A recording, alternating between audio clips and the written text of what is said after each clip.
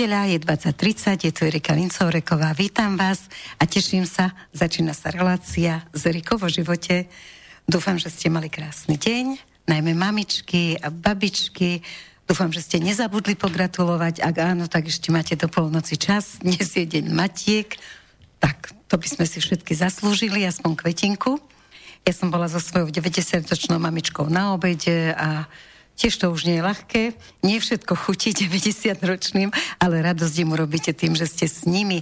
No a vlastne toto bola taký rituál ako vyvolaný, pretože dátum bol daný, kedy je tento deň, ale vždy vám dávam na začiatku relácie nejaký rituál a mám jeden iný, veľmi podobný, pochádza asi z Nemecka, ale možno, že je ešte starší.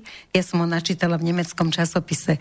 V deň, keď máte narodeniny, ja som mala nedávno, tak dávate kyticu svojej matke. Ten, kto má narodeniny, nesie mamičke kyticu a poďakuje za to, že je na svete. Je to také logické a spravodlivé, takže si myslím, že by ste to mohli aj vy zaradiť do vášho zvykového kalendára. No a teraz ešte mám pre vás pozdrav od doktora Mikuláša Štefana, ktorý mal dnes byť v štúdiu, ale naozaj to nezvláda z Maďarska po prednáške pri sem.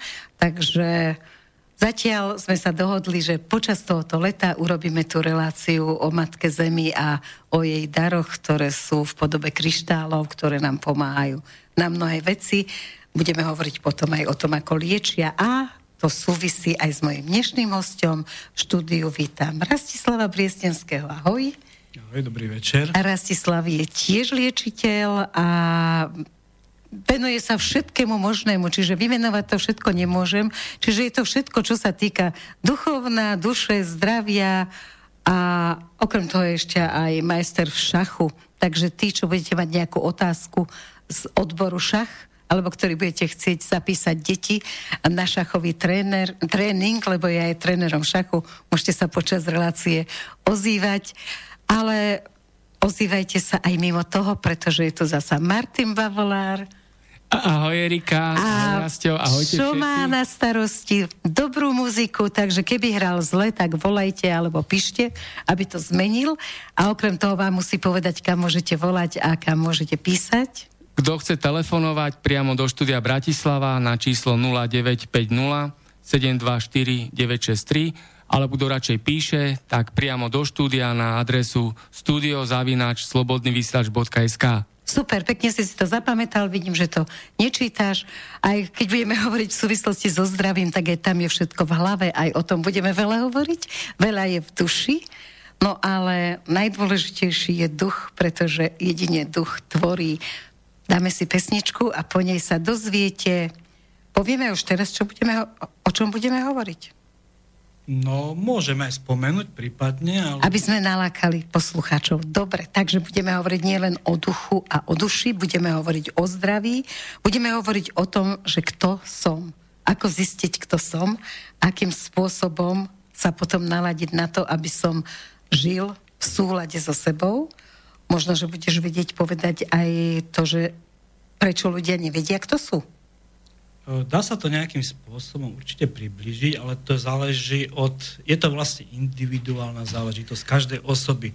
Každý vlastne človek, ktorý príde ku mne, tak musím osobne ho rozobrať jednoducho a potom podľa toho, s čím príde, aké má problémy, podľa toho musíme reagovať správne, aby som presne mu povedal, kde je jeho smer, prípadne, čo má robiť a tak ďalej. Čiže všetko je šité na mieru. Každý z nás je individualita a treba, keby sa niekto ozval teraz, ja viem, že liečiš aj na diaľku, aj o tom budeme hovoriť, a keby sa teraz niekto ozval a jednoducho by len chcel, či mu vieš pomôcť na tom, pri tom, ako nájsť samého seba, tak sa to dá určite aj cez telefón, nie? Dá sa určite aj na diaľku. Je to jedna z fóriem, ktoré ako pracujem, keď ma niekto si objedná nejakú terapiu, tak vlastne pri tej terapii môžem rozobrať jeho problémy, veci, ktoré potrebuje v živote aby dosiahol niektoré veci, teda... Aby išiel svojou cestou, tou určenou cestou, s ktorou prichádzame na svet. O tomto budeme hovoriť po pesničke.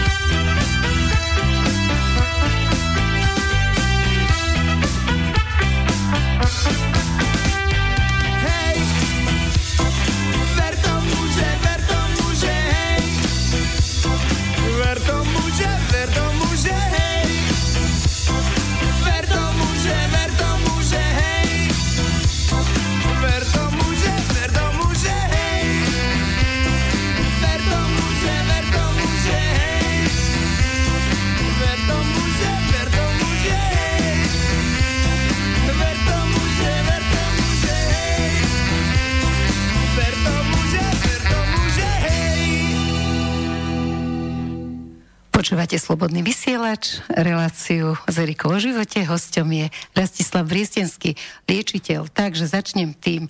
Musí človek súhlasiť s liečením? Je to podmienka? Áno, je to jediná podmienka a je to veľmi dôležité, že musí súhlasiť. To znamená, že keď niekým začnem pracovať, vždycky potrebujem jeho zvolenie, povolenie.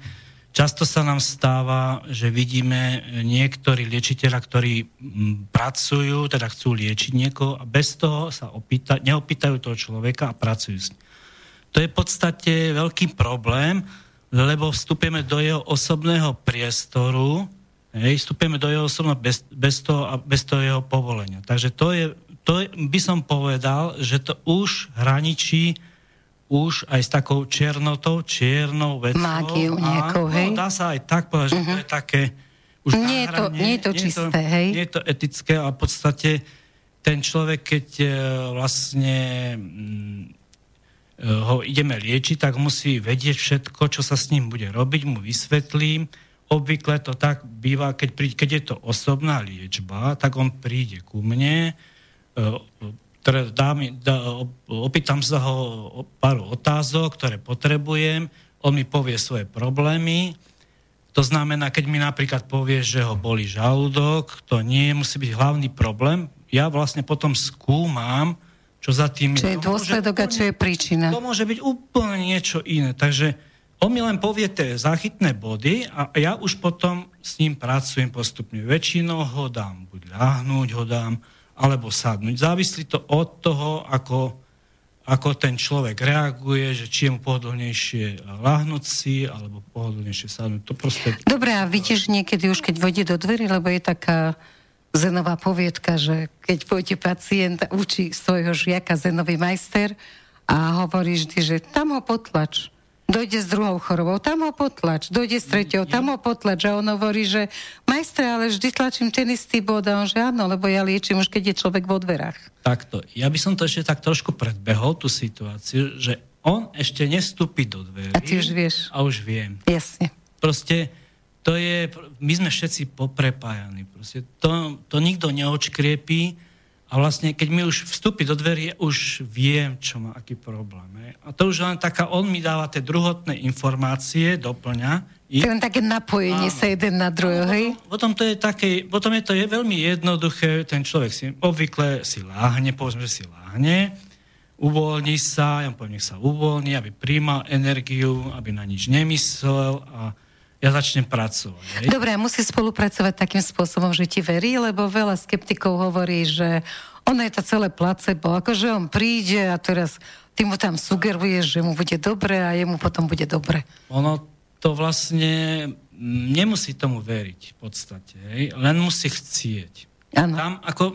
Tam to placebo vôbec nie je. Musí dobrovoľne prísť, že ja chcem, aby tento človek pomohol môjmu zdraviu. Nepoviem, že to placebo tam nemôže vzniknúť, ale v podstate, keď ten človek príde, že tomu neverí a proste, že to ide vyskúša, a vtedy vlastne placebo neexistuje, akože to proste zmizne a teraz nejakú terapiu urobím mu a teraz po tej terapii zistí, že sa mu uľavilo, alebo proste, že mu zmizli symptómy, ktoré ho trápili. Veľa takých prípadov som mal, ako v praxi. Príklad vám poviem, teraz bol taký posledný prípad, to bolo taký ozaj kuriózny, ktorý vlastne nám zavolali. Toto nebol osobný kontakt, to bol na diaľku. Vysvetlím aj tú diaľkovú terapiu neskôr. Vysvetli to. A vlastne ten pán jednoducho bol v takom stave, že bol v podstate v kóme, akože pracovali za neho prístroje a vlastne lekári povedali, ako tá rodina vysvetľovala, že to srdce je v takom stave, že ako špongia. Že proste už končí. Jasne. Proste myslím si, že lekári ako urobili tiež určite všetko, to je super, že podporu mu dali, liečbu mu dali, všetko urobili. Aj to je... Jasne, ty nie si typ, ktorý by odsudzoval lekárov, alebo hovoril, že... Ja mám rád veľa lekárov, akože v podstate poznám aj takých, že aj akceptujú tieto veci, ale v podstate ten človek bol odpísaný. Hej. No, a čo si urobil? A vlastne oni prišli, teda zavolali, povedali nám údaje pri tej terapii, hlavne na diaľku potrebujem jeho meno, priezvisko, dáta. Cez to meno sa napáješ na ňo? Dá sa povedať, áno. Lebo my sme všetci poprepájali. Jasne. Takže keď mi zadali tieto údaje, tak som začal s ním pracovať. Hej. Neviem presne, koľko to bolo terapii, či to bolo 3-4 terapie, to už neviem presne. A začali sa diať veci, že ten pán sa začal preberať, začal dýchať samostatne. A najväčšia pointa v tom bola, že to srdiečko sa dokázalo obnoviť, zregenerovať do takej miery, že asi tak 3-4 týždne, možno mesiac, ani to neviem presne, lebo ja si nepamätám, väčšinou to tak vyfúknem z hlavy. Otvorili sa dvere aj s tým pánom a s rodinou a prišli mi poďakovať. To bol taký fantastický zážitok, že v podstate, že človek môže byť úplne odpísaný, úplne odrovnaný, ale predsa existuje kúsok nádeje, ktorá akože keď ju človek živí, tak to zhora, ako keby nám to prihrajú a pomôžu nám s tým. A to treba akože akceptovať tieto síly a tá pomoc, ktorá nám prichádza zhora, to je úžasné. No dobré, a nedá mi potom neopýtať sa na osud. Čiže je aj to osud, že sa stretneme? Že ty si stretol takéhoto pacienta, on stretol teba? Určite. Ja si myslím, že osud je niekde napísaný. Určite. Aj to je osud, že sa my teraz tu stretávame, že to tak musí byť. No my sme mali aj horší osud, keď sme sa prvýkrát stretli. No, tak povieme vám. Malý príbeh, prvýkrát sme sa stretli v jednej televízii a pred vysielaním sme sa nestihli stretnúť, takže chlapci prišli už len do štúdia a zažala sa červená, kamera sa spustila, začalo sa živé vysielanie a my sme všetci traja očervenili, nemohli sme dýchať a nemohli sme hovoriť. Doslovný pretlak. To bolo niečo šialené, lebo to sa mi nikdy nestalo a to som už 20 rokov vtedy robila moderátorku. Ani slovičko, nič. No a nakoniec sme si to vysvetlili, čo to bolo. Porozprávali sme sa na tú tému, tie vzťahové určité prvky sa tam uvoľnili a vlastne potom sme už pokračovali, hej. Tak. Ja mám taký zvláštny ako dar, ja vám to poviem tak, preto to u mňa vzniká niektoré veci, ktoré by som povedal, ma ovplyvňujú v živote. Ja mám taký dar, že dokážem vnímať nerovnováhy u druhých ľudí. Hej? To znamená, to už dávno vzniklo pred zhruba 30 rokmi. Keď si začal liečiť, hej? Áno. Proste to bolo... Chodil som po lekároch, riešil som, nevedel, čo mi je, proste mal som zdravotné problémy. Vypadalo to ako zdravotné problémy, strácal som zrak a tak ďalej. A vlastne začal som užívať veľa liekov, samozrejme, tie sa pridružili. Ale prišla jedna chvíľa, možnosť, že manželka mi povedala, vieš čo, ty si není chorý. Ona mi to povedala, že ja si myslím, že ty si nie je chorý. A ja som bol, tak si to pamätám živo, bol taký smetný kôš tam a všetky lieky, otvoril som kôš a vyhodil som ich. A povedal som, buď alebo. A neviem, prečo som to tak zrobil. Ja nenabádam druhých, lebo lieky sú veľmi dôležité. No, až tak veľmi by som nepovedala. Ale áno, pozor, ja zase som toho názoru, že lieky treba, samozrejme do určitej miery, treba ich upravovať a samozrejme sa radiť, lebo každý liek má inú funkciu. Ja si myslím, že ten farmaceutický priemysel predsa len ako... Trošku by sme sa byli medzi sebou. Produkuje viacej liekov, ako potrebujeme. Je to možné asi. A štve ma reklama, keď už reklama je, že Ibalgin, len si ho daj, bude ti výborne. A máme nový liečik na chrbticu. Sice ťa nevylieči, ale stlmí bolesť. A detičkám dajte i hneď nejaký liečik. Nenechajte, aby horúčka si vyrobila svoju cestu. Takže z tohoto ja som, prepáč, že som tvoj názor začala ničiť. Pozor, ja mám, keď má niekto takýto názor, ja ho beriem. Lebo každý má svoj uhol pohľadu, každý má svoj náhľad. A svoju skúsenosti, akože Niekto je šťastný, že si dá liek, že mu to pomôže. Niekomu proste to pomôže. Proste sú rôzne spôsoby, metódy, ale aj tá to duchovné liečenie tam existuje. Proste to je veľmi, podľa mojej zase strany, že to je veľmi dôležité. To si nedám zobrať. Však to bude o tom, že všetko je v hlave. Lebo ja vám poviem, prešiel som si všeličím možným za tých 30 rokov a vlastne som si uvedomil, viete, nájdu sa ľudia, ktorí môžu odradiť od toho. Akože beriem to, lebo to je ich názor, ich pohľad, ale keď vidím tie výsledky, tak je ti ja sa normálne otočím za seba vždycky, keď sa mi niečo také deje a vidím tie výsledky a tí ľudia, ako sa, nie že uzdravujú, alebo ako sa im pomáha, tak to je niečo fantastické. V tomto je zaujímavý profesor, tuším, doktor Labaš, raz pozval na fakultu medicíny prednášať Šifu Šidelona, ktorý má teda doktorát z toho, že Qigong nie je bojové umenie, ale liečebná metóda. A niektorí študenti sa začali sťažovať, že doniesol šarlatána, že akým právom vôbec na pôdu medicíny doniesol takéhoto šarlatána. Na čo im povedal, že viete, neexistuje alternatívna medicína. Keď niečo lieči, je to medicína. Keď to nelieči, nie je to medicína. Ale alternatíva nejakej medicíny neexistuje. Ja som toho názoru, všetko, čo nám pomáha, je dobré. Kde nás niekde posúva. Či je to Qigong, či je to bylňa, či je to liek. Či je to dobrý doktor. Áno, niekto je naviazaný na doktora, miluje ho. Pozor, podľa mňa ako lekár alebo doktor, respektíve veľmi vie ovplyvniť psychiku človeka. Jasne. To je úplne úžasná vec. Ten doktor môže povedať tomu pacientovi, máte tu vážny problém, ale sú možnosti, ako sa dá s tým vysporiadať, že nie je to akože úplne stratené. Ten človek sa začne úplne ináč správať. Alebo je druhý lekár a povie, to je prúser, čo vy máte za chorobu? To sa nedá liečiť. A vlastne ten človek získa ten program vnútorný on fakt zomre za to pol roka, ale možno skôr, možno trošku neskôr. Ale približuje sa k tomu dátumu. Jednoducho tá myseľ ho úplne z tohto pohľadu sa mi zdá hrozné, že lekári učia onkologických pacientov, aj keď sú vyliečení a nič už nenasvedčuje, že by mali v sebe rakovinu, tak ich učia, že všade hovorte, že ste onkologický pacient, lebo z toho sa nedá dostať. No keď ťa takto naprogramujú, tak čo už máš robiť? Ja poviem jednu takú skúsenosť.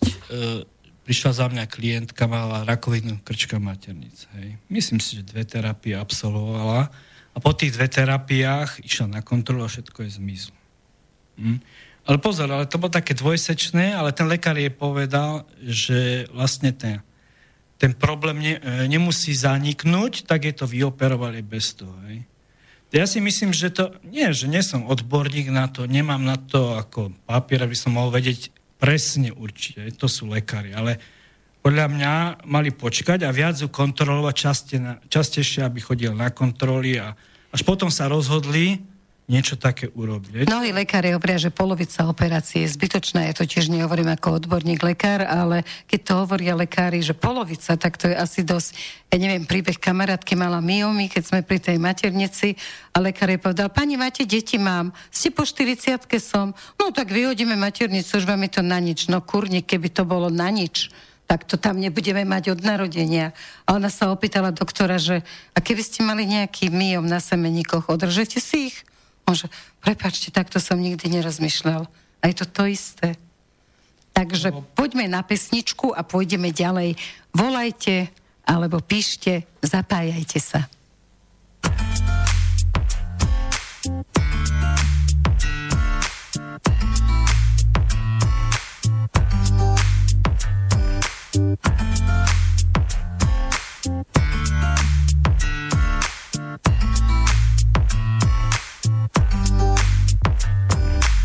Matka a dcerko stoja pred pizzerkou, tralalala si krúťa s kabelkou. Dcera má 20 a mama raz toľko. Vyber si Karolko, ktorú a za koľko. Poradím, rozmeň mamu na 2,20. Potom sa môžeme podeliť bratsky. Isto sa pýtate, čo to mám s hlasom. Dávno som nebol happy, ale už zasa som.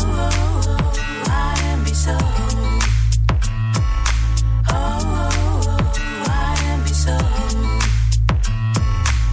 Matka aj s dcerkou to získať ma láka, jak medaila vstávaný z nehuláka. Lenže my máme len jednu ochranu, Karolko navrhol osovať do mamu. Typol som orla a zase je hlava, takže mi zase len mladá ostáva. Mamulka, prosím vás, povedzte dcere, že nemám gumu a že nech sa netere. Komu vyprávaš cigán šave? Počkaj, ešte nie.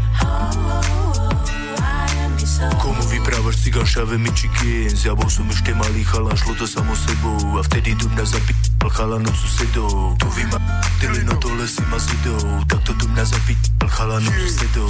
Potom sme sa ešte stretli po nedelnej omši. Keby sme sa nepopili, nedostal by som ší. Na zdravie, dík je to pravda, niečo na mňa leze. To mi chalan od susedov podaroval prezent. Na škole som mal kapelu a to sme boli sopláci. Kazetu mi zobral trény a poslal ma čas práci. Vraveli mi, ty si bude prúser na beto. Našťastie tá jeho Tesla žula basky geto. My zostarali sme ako mal by svetoznámych umelcov. Ako obraz Baču Ondra stojaceho za ovcov. Realizmus, pero, kresba Bačavcov.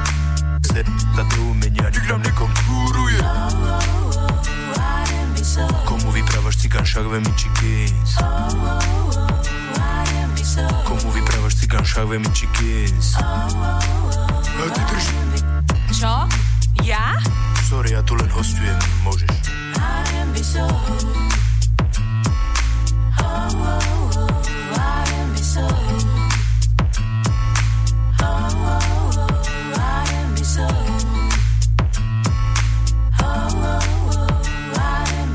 Komu vyprávaš cigán šachve mičikins?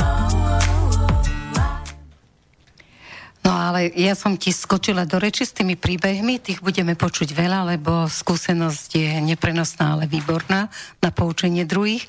Ty si neskončil o tom, ako vlastne si sa ty teda liečil, že si chodil po lekároch a manželka ti povedala, že si myslí, že si zdravý. Tam sme skončili. Áno, bolo to, v podstate to pokračovalo tým spôsobom, že vlastne som tie lieky vyhodil. Bolo to síce riziko a odvaha, ale proste ja som bol úplne zúfalý.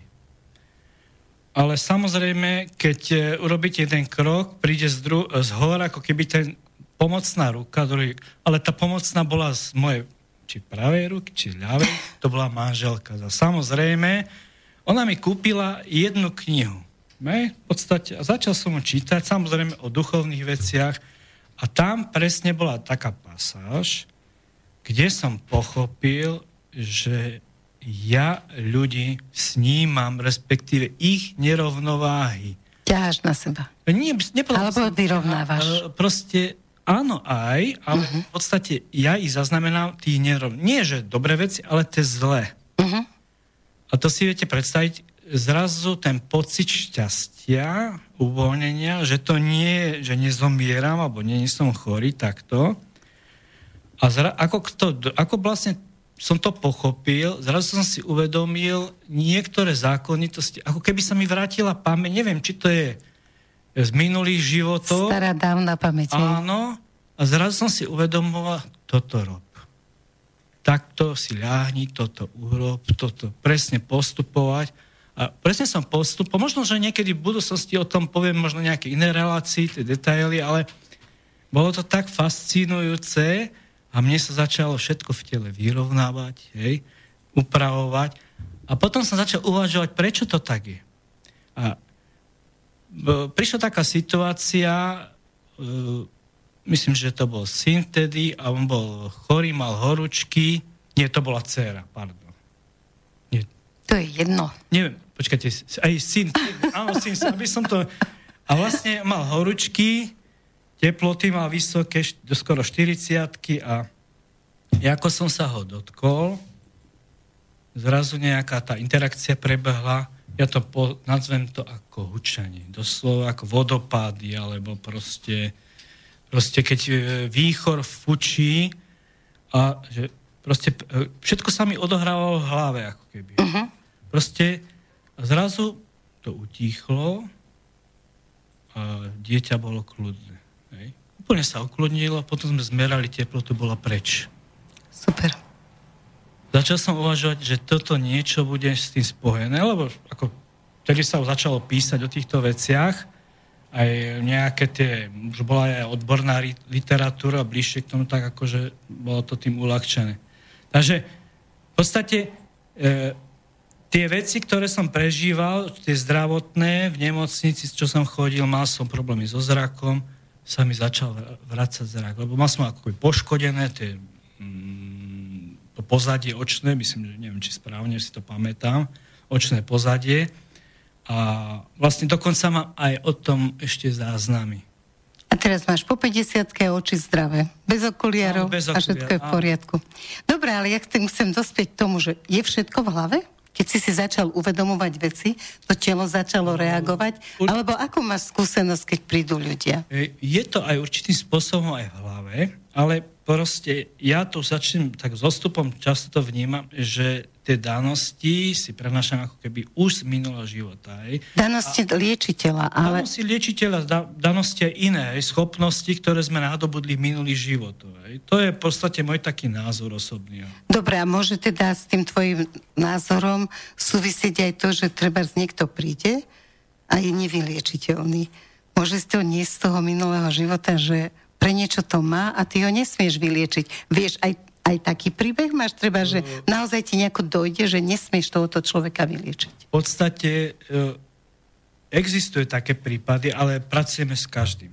Obvykle sa vždycky nejakým spôsobom pomôže, ale nemusí to byť úplne... Vyliečenie. My nemáme ako čarovný prúti, že švihnem, alebo nie som Boh, aby som všetko vedel, aby každému som pomohol, to sa nedá. To je jednoducho. Ani lekár nepomôže. Nikto nepomôže. Ale veľa vecí sa dá vyriešiť, keď pochopí ten človek, čo je a proste na čo tu je na tejto zemi, čo vlastne tu robí. A kto je teraz? Áno, a aký to má problém, prečo to má. Snažíme sa to priblížiť tomu človeku a keď mu to tu zopne v hlavičke, zrazu sa ako keby začne uvoľňovať tie veci a potom to liečenie ide úplne úžasne. Dá sa povedať, že niektorí ľudia sa ľahšie liečia, iní ľudia sa ťažšie liečia? V podstate dá sa to aj takto povedať. Ale a ktorí sa ľahšie? V podstate, keď má on nejaký problém, zhora rozhodujú, či to bude lepšie ako to liečenie, alebo lepšie sa ako pomôže tomu človeku, alebo nie. My o tom nerozhodujeme. Akože proste to sa nedá. Čiže dá sa povedať, že ako liečiteľ, ale zrejme aj ako lekár, je človek vedený. Samozrejme, každý má svoje vedenie. Ja mám svoje vedenie. Proste keď mám nejakého klienta, pracujem s ním, to vedenie mi ukazuje niektoré veci, ktoré mám povedať, ktoré mám vysvetliť. A to je veľmi dôležité, aby to prepojenie nastalo, aby si ten človek uvedomil tieto veci. A môžeš mať treba aj trest za to, že neposluchneš, ja neviem, na niekom ti hrozne záleží a tebe zhora hovoria, že ne, ešte ho nechaj, nech sa troška škvarí v tej svojej chorobe a ty si povieš, ale veď to je sused, veď mu musím pomôcť. No, my sa musíme držať určitých pravidel, my nemôžeme vstupovať. Ako náhle vstupujem do procesu liečenia, už sa interesujem do toho. V podstate, ako keby som sa prepál, môžem prebrať niečo na seba. Čiže to je ten trest, že ty si preberieš jeho problém. Áno, alebo keď chcem, aby sa tomu človeku pomohlo, že je to nejaký blízky človek, kľudne môžem prebrať čas jeho problémov, respektíve tej karmy časť. A potom musíme, ako ten človek trpí za niekoho. Ale liečiteľ by to nemal robiť, samozrejme, lebo by ho to zlikvidoval veľmi rýchlo. To sú také, veľa liečiteľov tlačí na liečenie. A keď tlačí na liečenie, tak už môže mať s tým nejaké určité problémy. Dobre, ale často tlačia tí liečitelia z môjho pohľadu, aspoň tí, ktorých poznám preto, že ľudia vnímajú liečiteľa, že zaplatil som ti, ty si ako tabletka, od teba odídem a som zdravý. A keď nie, no čo si ty za človeka, ja som ti zaplatil. Ako to je s tým, že veľa ľudí hovorí, že no tak on je liečiteľ, on má dar a ja mu mám za ten dar platiť? Ja by som to povedal z tejto strany. Za dar sa neplatí, ale platí sa. Ja napríklad strávim hodinu s liečením s ním, konzultujem s ním, rozprávam sa s ním. To znamená, nielen priložím ručičky takto na telo, si to ja neprikladám, nepotrebujem to, a to tak ukazujem, aby to bolo fyzicky, že priložím na brucho, treba na žalúdok a lieči sa žalúdok. To nie je pravda, lebo človek vlastne sa musí ešte aj predtým pripraviť. To je možno aj pol hodiny, hodinu, v závislosti aj toho človeka. Hej. A je to silná energetická záťaž. A dá sa povedať, no pozor, keď sa do toho obúvam, tak môže to byť. Hej. Ale človek, keď lieči niekoho, nemal by byť unavený po tej terapii. Lebo keď nejaký problém na seba naberiem, tak niečo som určite zle robil. To je veľmi podstatná vec. A veľa ako terapeutov, liečiteľov... Ale aj liečiteľ sa musí vzdelávať, nie? Tak ako lekári neustále sa musia vzdelávať. Ani liečiteľ nemôže vyžiť z toho, čo vedel na začiatku. No sú liečiteľia, ktorí majú svoju prácu a kombinujú to, že teraz po večeroch, ako konička, ale sú ľudia, ktorí, liečiteľia, respektíve, ktorí to berú od rána do večera. To je proste poslaním a venuje sa v podstate ako keby 24 hodín. Aj v noci, keď sa zobudí, treba niektoré veci riešiť. Tak je dosť ťažké potom povedať, že neber za to peniaze, lebo asi by si sedel na schodoch pred kostolom s klobúkom. Ja hovorím to, že hovorí sa, že liečitelia zarábajú veľké peniaze. Vôbec to nie je pravda, lebo ich je strašne. Túto košeľu poznám, tu si mali pred 5 rokmi. Áno. Ja som zase taký skromný. Keby si bol milionár, asi si kúpiš druhú. Takto. Ja som skromný typ, ja nepotrebujem veľa pre svoj život. Ako nebazírujem, aby som mal veľa peňazí alebo niečo také. Ja mám svoj štýl životný a to je môj akože taký gros všetkého. A to by mal asi každý z nás mať tak, že by mal vedieť, že aký mu vyhovuje vnútorne životný štýl a nie ten, čo vidíme v televízii alebo čítame v Novom čase. Ja by som sa ešte vrátil k tomu, že liečiteľa to nemajú jednoduché. Chcem trošku aj podržať niektorí liečiteľ. Sú samozrejme aj takí šarlatáni, ktoré robia zlé meno a potom to tak vypadá, ako to vypadá. Hej. Ale viem, že liečiteľ, tí poctiví liečiteľa, ktorí sa tomu venujú ozaj zo srdca, nemajú to jednoduché. Dobre, ale ako rozliším, keď idem k dobrému alebo zlému liečiteľovi? Ja by som to tak bral tým smerom, že človek sú určité referencie toho človeka. To je taký základný bod, hej, nejaké, proste, že niektorí ľudia tam boli predtým a povedia, že vlastne my v podstate tak fungujeme hlavne, že keď niekomu pomôžeme, tí druhí nás odporúčia. To je v podstate taký ten základ toho všetkého. Dobre, ale to neodpoveda na otázku, že či ide mu dobrému alebo zlému. Ja som chodila k takej guruje a tá tvrdila, že keď si darebák, dostaneš sa k darebákovi. Že proste tie energie pracujú takým spôsobom. Keď ty vo svojom povolaní robíš naozaj so srdcom a dobre, tak nájdeš liečiteľa, ktorý robí so srdcom a dobre. Asi to máš veľmi pravdu, ako v to určite, že proste ako keby sme priťahovali tie osoby, ktoré potrebuje. Často sa stáva, že keď príde nejaký klient alebo človek, ktorý potrebuje niečo, tak aj ja sa učím pri tom. Nielen pomáham, ale proste nachádzam aj u tých ľudí inšpiráciu. To v podstate je to krásne, že proste zhora nám pošlu takého človeka, ktorý nás majú niečo naučiť. Je to krásna. Kamarát sa pýtal jasnovidnej kamarátke, on je tiež liečiteľ, že počúvaj, že čo mi odkazuje majster? A ona mu povedala, že teraz ti odkazuje, že buď vďačný za každého, kto príde do tvojich dverí, lebo prišiel preto, aby si sa ty niečo naučil a nie, aby si ho vyliečil. Takže dajme pesničku, vy sa inšpirujte a zapájajte sa.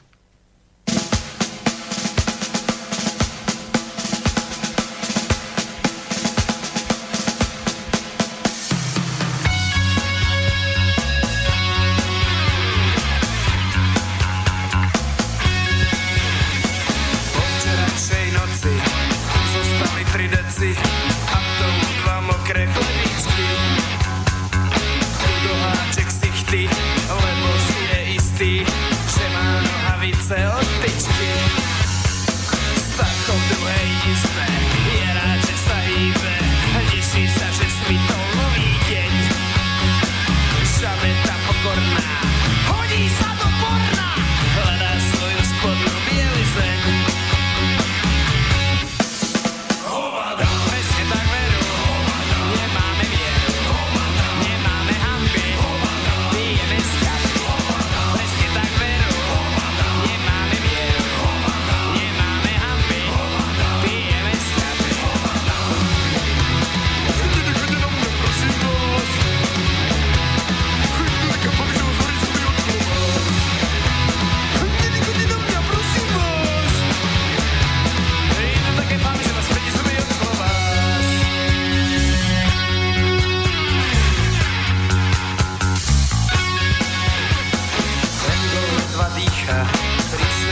Pichá, zase mlčil jednu od druhej.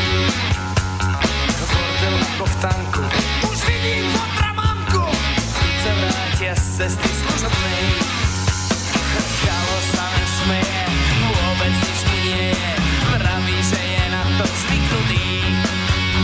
A mne je to jedno, ja mám v hlave okno, ešte, že nás nikto nepotí.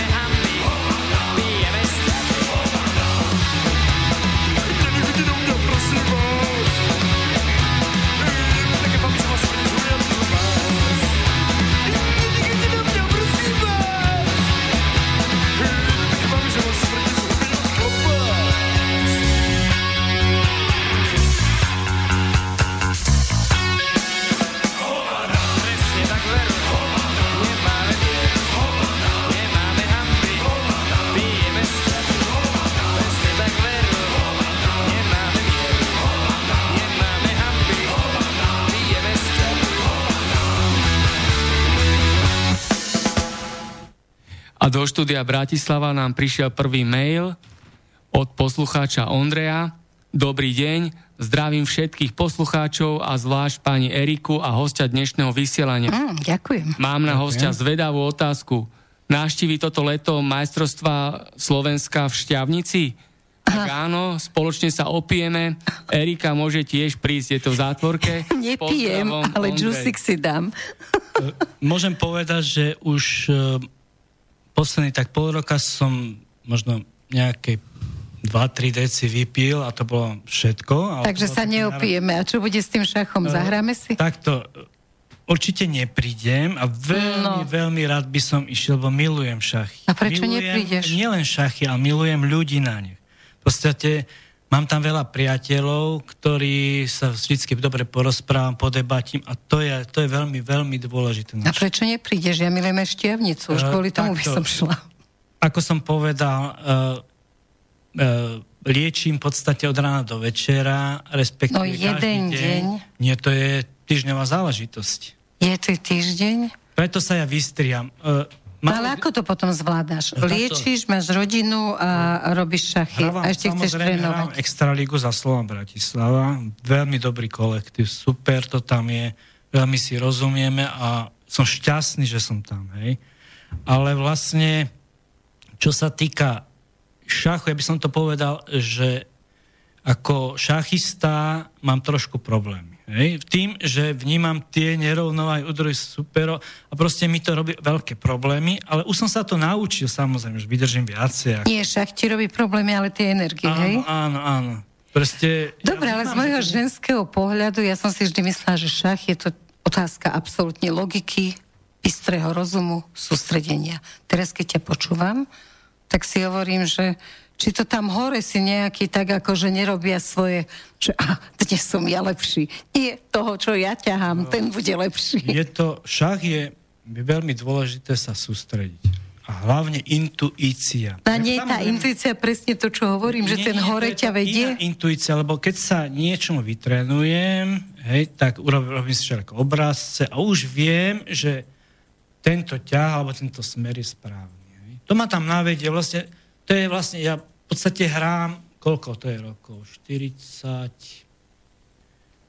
keď odpočítam nejakých 44 rokov. No dosť. Odhadujem, v podstate, ale ja veľmi málo hrám. Keď by som to rátal, tak to možno na 2 rukách, čo som odohral tie turnaje, ale také turnaje, čo sú také víkendové, jednodňové, to ich je spusta, hej. V podstate... No dobre, málo hráš a veľa vyhrávaš. To je tiež aký systém? Ja to chcem vidieť do nejakého lota. Viacej vyhrávam, to je pravda zatiaľ, hej, ale keď prehrám, berem to športovo, ako proste, že ten super je silnejší. A ja musím aj ja byť pripravený, keď idem hrať. Hej. To musí byť tiež psychicky pripravený, musím mať pohodu. A viete, keď idete napríklad sobotu hrať, príklad poviem, a v piatok do večera máte ešte, alebo večer robíte nejakého človeka, ktorý je SOS, ak sa hovorí, a potrebuje akutnú pomoc, tak samozrejme vyhráva ten človek, ktorý má akutnú pomoc, ktorý potrebuje riešiť. Hej. Jasne, takže vtedy ide však bokom. Ma to môže ovplyvňovať. Hej. A snažím sa to nejako korigovať, upravovať, ale nie vždycky to je super. Hej. No dobre, vráťme sa teda k tomu liečiteľstve. Skončili sme tam pri tých pacientov, že ktorí lepšie, horšie. Je lepšie reagujú ženy alebo muži, keby sme to zobrali na pohlavia? Nedá sa to povedať, či lepšie ženy. Niekedy muži lepšie reagujú, niekedy ženy. Je to individuálne. Závisí, lebo teraz, keď som ťa počúvala, tak mám pocit, že závisí aj od toho, aj liečiteľ od jeho povahy. Lebo teraz ty si tak hovoril, že sústredený a tá zodpovednosť a to všetko. A zase poznám takých liečiteľov, ktorí má inú povahu. Bere to s takým väčším, akože s takou zábavou, že však sa napojím na ňo a nejak nás to tam už dovedie do toho úspešného konca.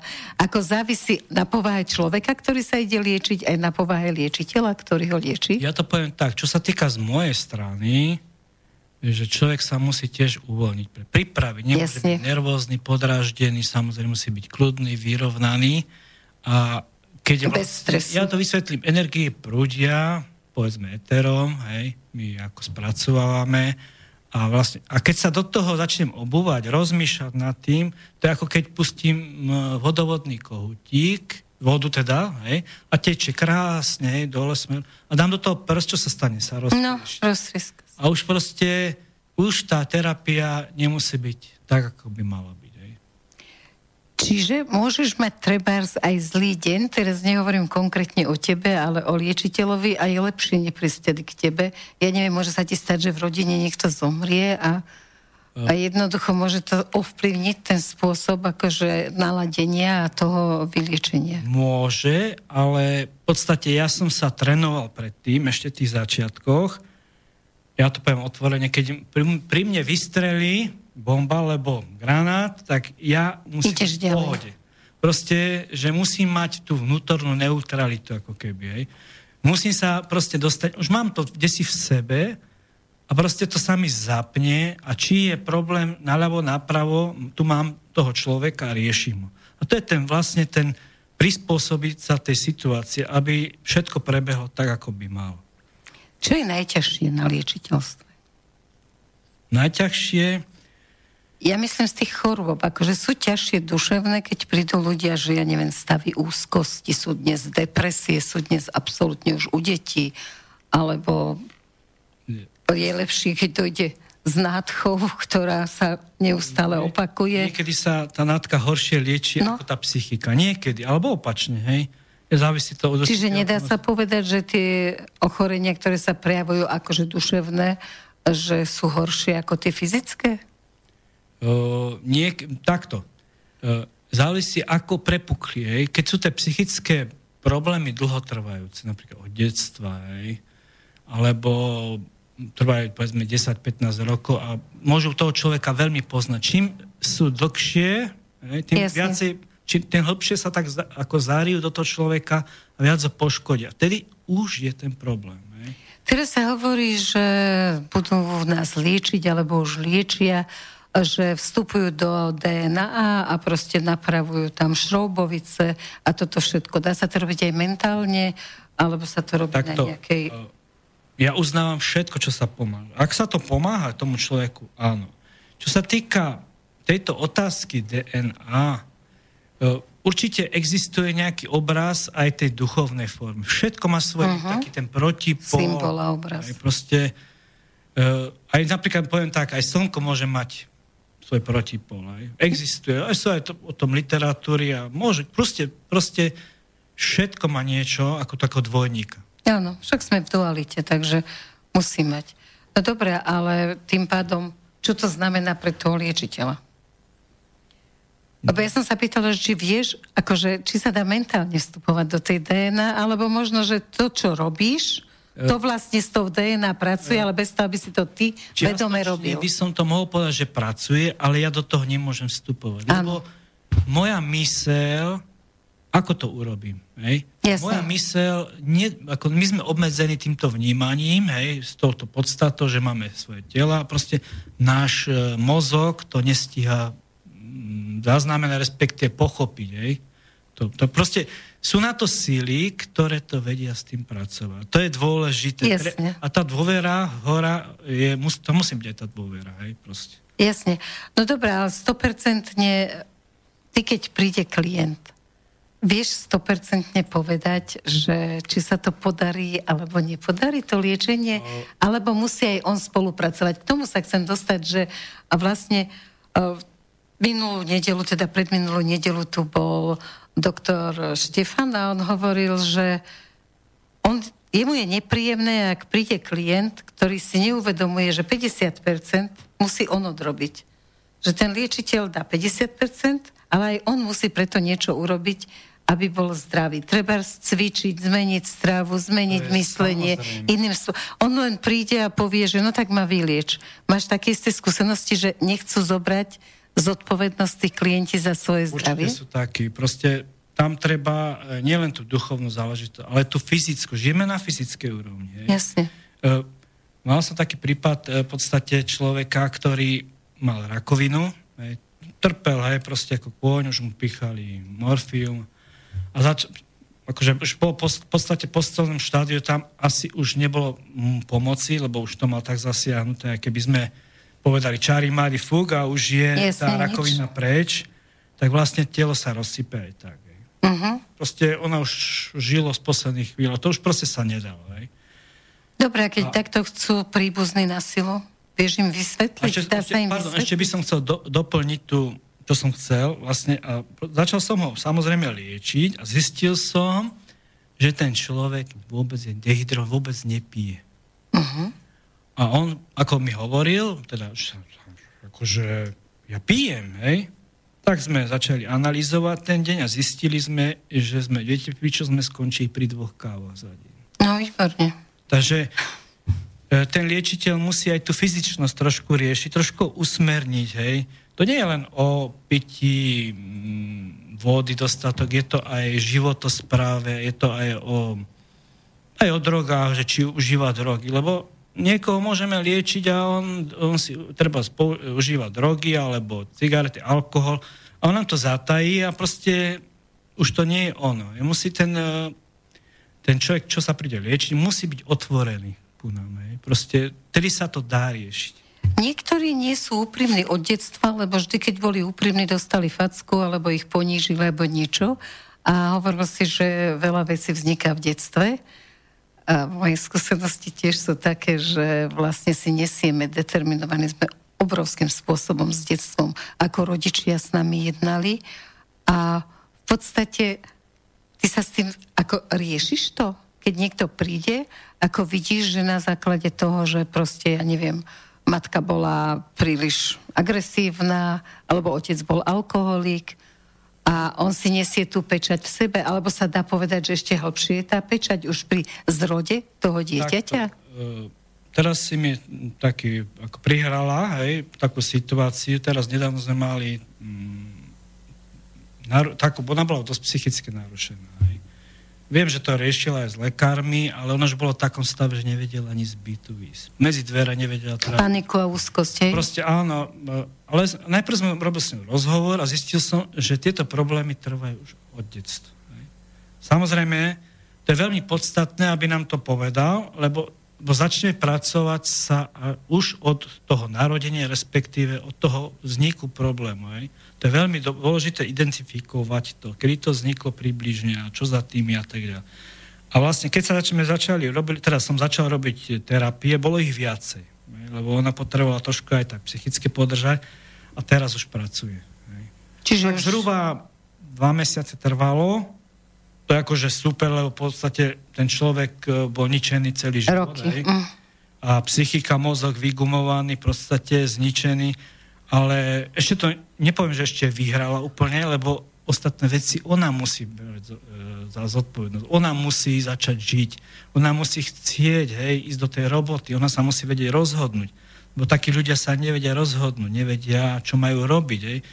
Niekedy musíme tak nakopnúť, a posunúť ich. Stačí niekedy jediné slovo a to môže rozhodnúť, že ten človek sa vráti do života a žije. Ale súhlasíš s tým, že to detstvo je neuveriteľne dôležité pre vznik chorôb?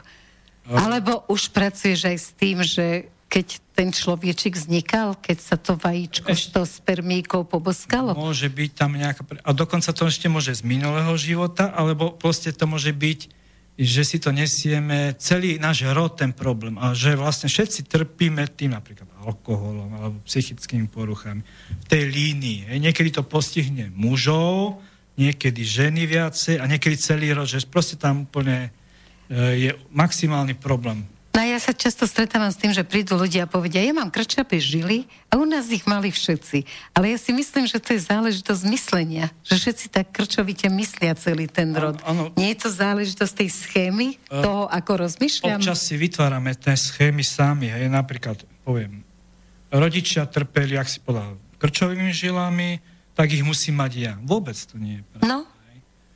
Akože môžu tam byť nejaké tie dedičné veci, alebo tie prepojenia, že proste, že to je dané. Ale vôbec, keď ja sa budem starať o to telo, viem, že môžem v budúcnosti mať tieto problémy, tak nezaťažujem tak telo v tých miestach, dávam si teda nejaké bylinky, kúpel. Aj to je spôsob liečenia. Proste pracujem proti tomu. Ale pozor, má to aj taký dvojitý význam, že vlastne, keď na to myslím, tak to pritiahne. Je to také dvojsečné. To sú veci, ktoré treba veľmi zvažovať, čo je dobre, čo je zlé.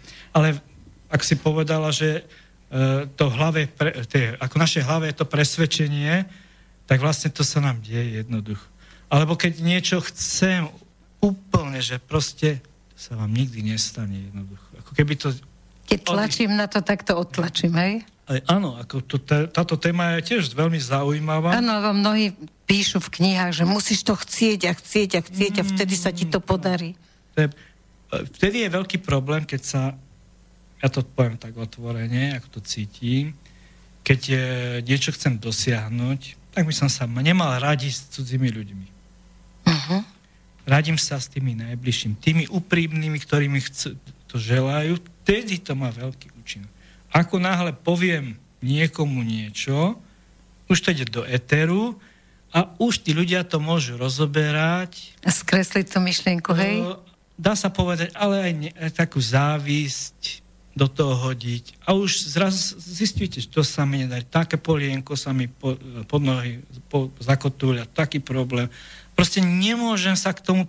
Akože tak sa mi to zdalo jednoducho, nemôžem k tomu dospieť jednoducho. No tak teraz pôjdeme po pesničke, pôjdeme k tomu, že ako môžu iní ľudia ovplyvniť naše myslenie. Áno, dobre. Horí ti maštal! Horí ti maštal! Horí ti maštal! Horí ti maštal! Horí ti maštal! Horí ti maštal! Horí ti maštal! Horí ti maštal! Horí, horí, horí, horí, horí, horí maštal! Nenašiel sa ani jeden, čo by na ňu dal. Horí, horí, horí, horí, horí, horí maštal! Nenašiel sa ani jeden, čo by na ňu bol.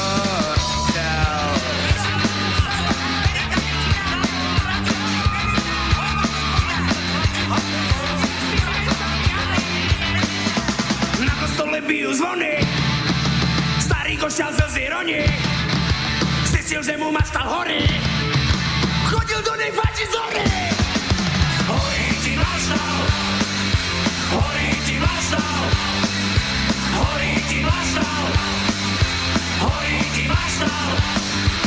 Horí, horí, horí, horí, horí, horí maštal, nenašiel sa ani jeden, čo by na ňu dal. Horí, horí, horí, horí, horí, horí maštal, nenašiel sa ani jeden, čo by na ňu bol.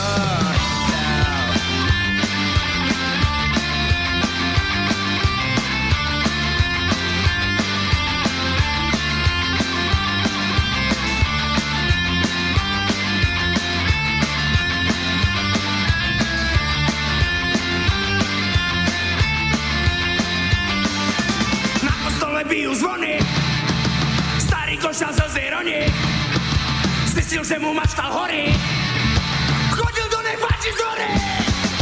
Horí ti maštal, horí ti maštal, horí ti maštal, horí ti maštal. Horí, horí, horí, horí, horí, horí maštal, nenašiel sa ani jeden, čo by na ňu dal. Horí, horí, horí, horí, horí, horí maštal, nenašiel sa ani jeden, čo by na ňu bol.